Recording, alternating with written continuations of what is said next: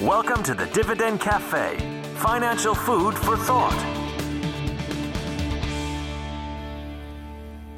Hello and welcome to this week's Dividend Cafe podcast. This is David Bahnsen, Chief Investment Officer at the Bahnsen Group, and we are extremely excited to welcome you to the second half of 2017. We hope you had a wonderful 4th of July, and we want to kind of recap some of the first half of the year as we get ready to delve into the back nine of 2017.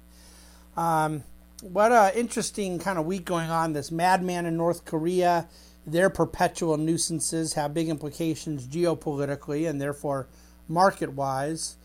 But we have more than just North Korea to cover, so let's get into it. The first half of 2017, well, the Dow and S&P 500 each returned a little over 8% for the first half of the year, leaving bears shaking their heads and also leaving perma-bears set to totally call a major correction for about the 25th time out of the last 3 corrections. In 2016, the story was U.S. risk assets are much more attractive than any other alternative. But in 2017 so far, the story has been risk assets look good all around as we bet on a global reflation.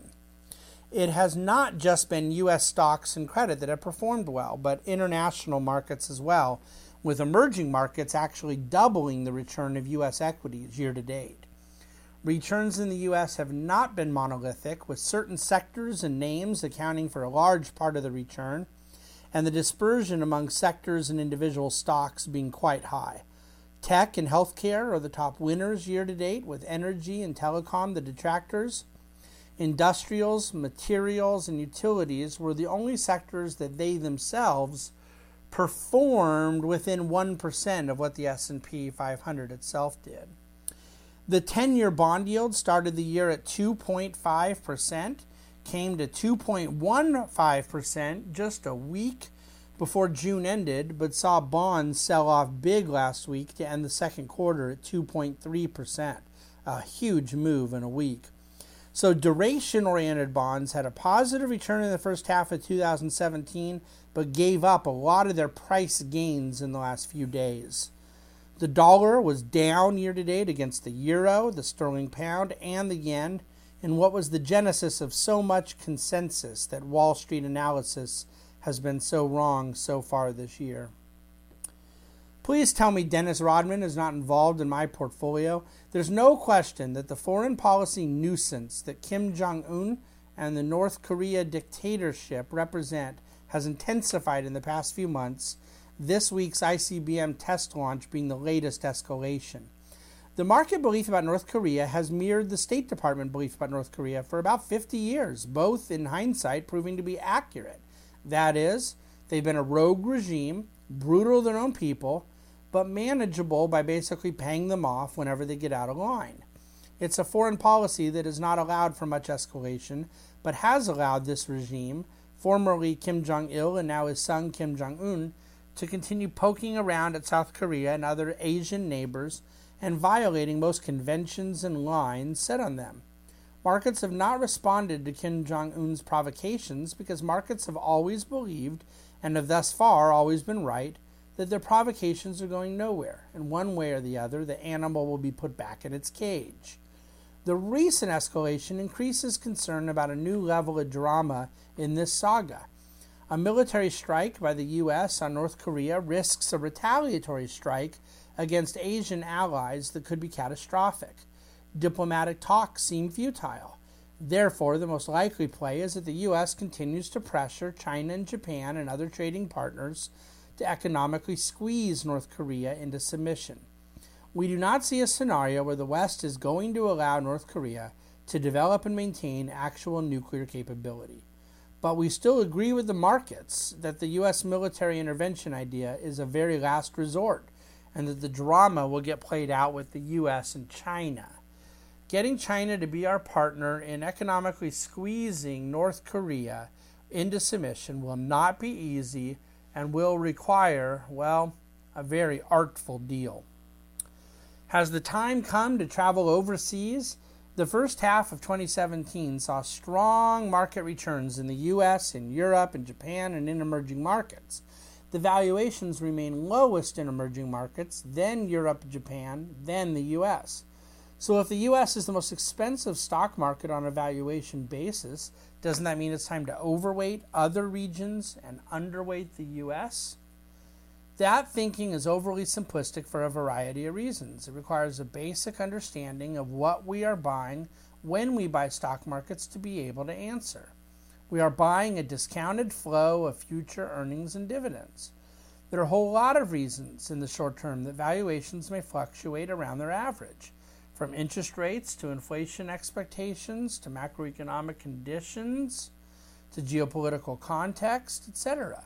There's absolutely no way to monetize opinions about valuation in any short-term context. If one believes Europe is cheaper than the U.S. now, they must really have thought it was cheaper than the U.S. 4 years ago, and yet the U.S. return has more than doubled the European market in that time period. The reality is that valuations and valuation analyses cannot trump long-term allocation decisions rooted in risk-reward trade-off. Yes, multiples are lower in certain international markets than the U.S., and yes, that may mean for a higher expected return in some markets long term. But risk levels, expected volatility, also remain real and vary from market to market for a reason. Our job is to manage the return needs of our clients and do so within volatility parameters. We make tactical tilts where we feel warranted, primarily around rebalancing moves to capture more shares of underperforming asset classes. But the idea that macro fears in Europe should be ignored because their PE is lower than the S&P 500 is not just simplistic, it's silly.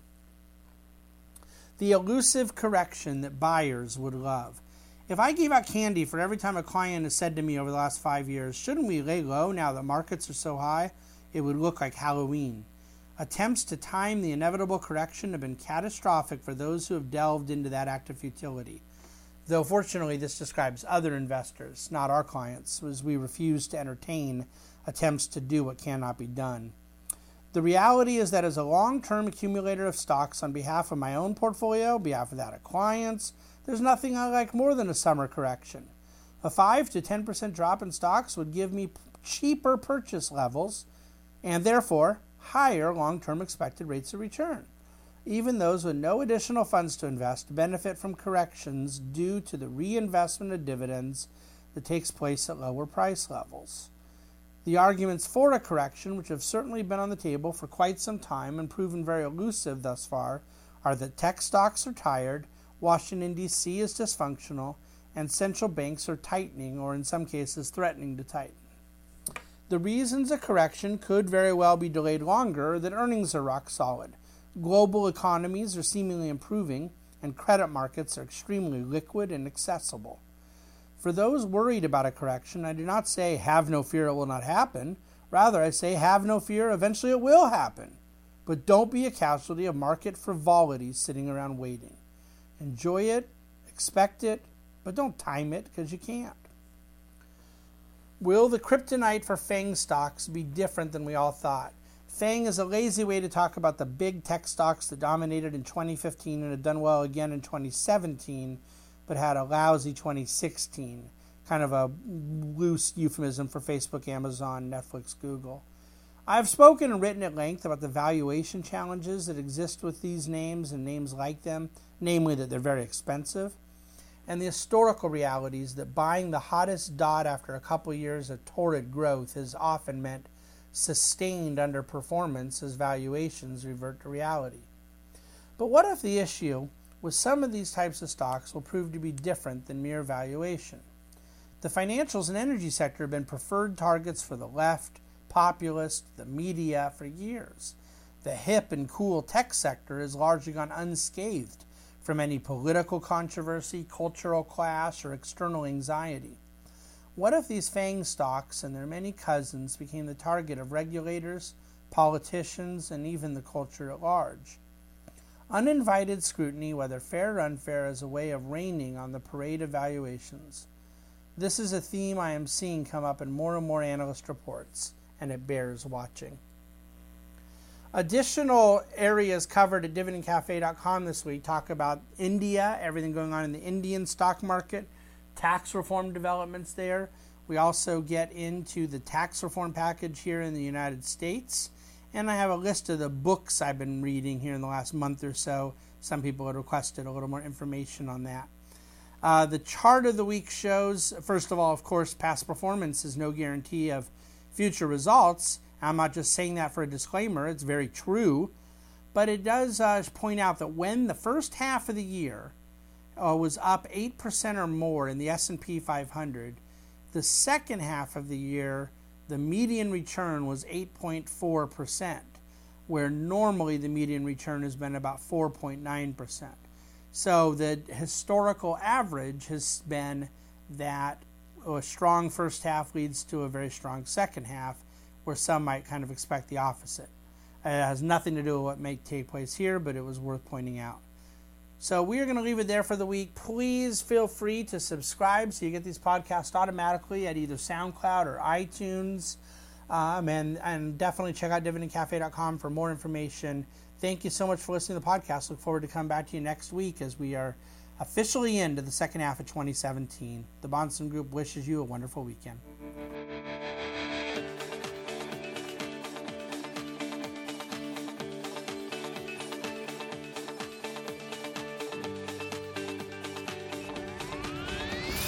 Thank you for listening to the Dividend Cafe, financial food for thought.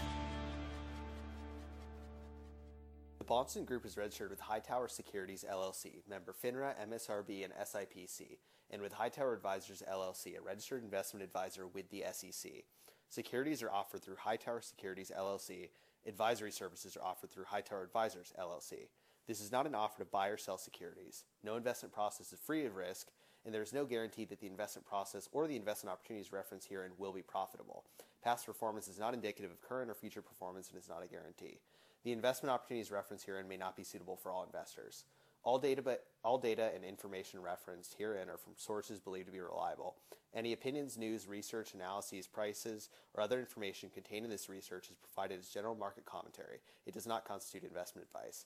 The team in Hightower shall not in any way be liable for claims and make no express or implied representation or warranties as the accuracy or completeness of the data and other information, or for statements or errors contained in or omissions from the obtained data and information referenced herein. The data and information are provided as of the date referenced. Such data and information are subject to change without notice.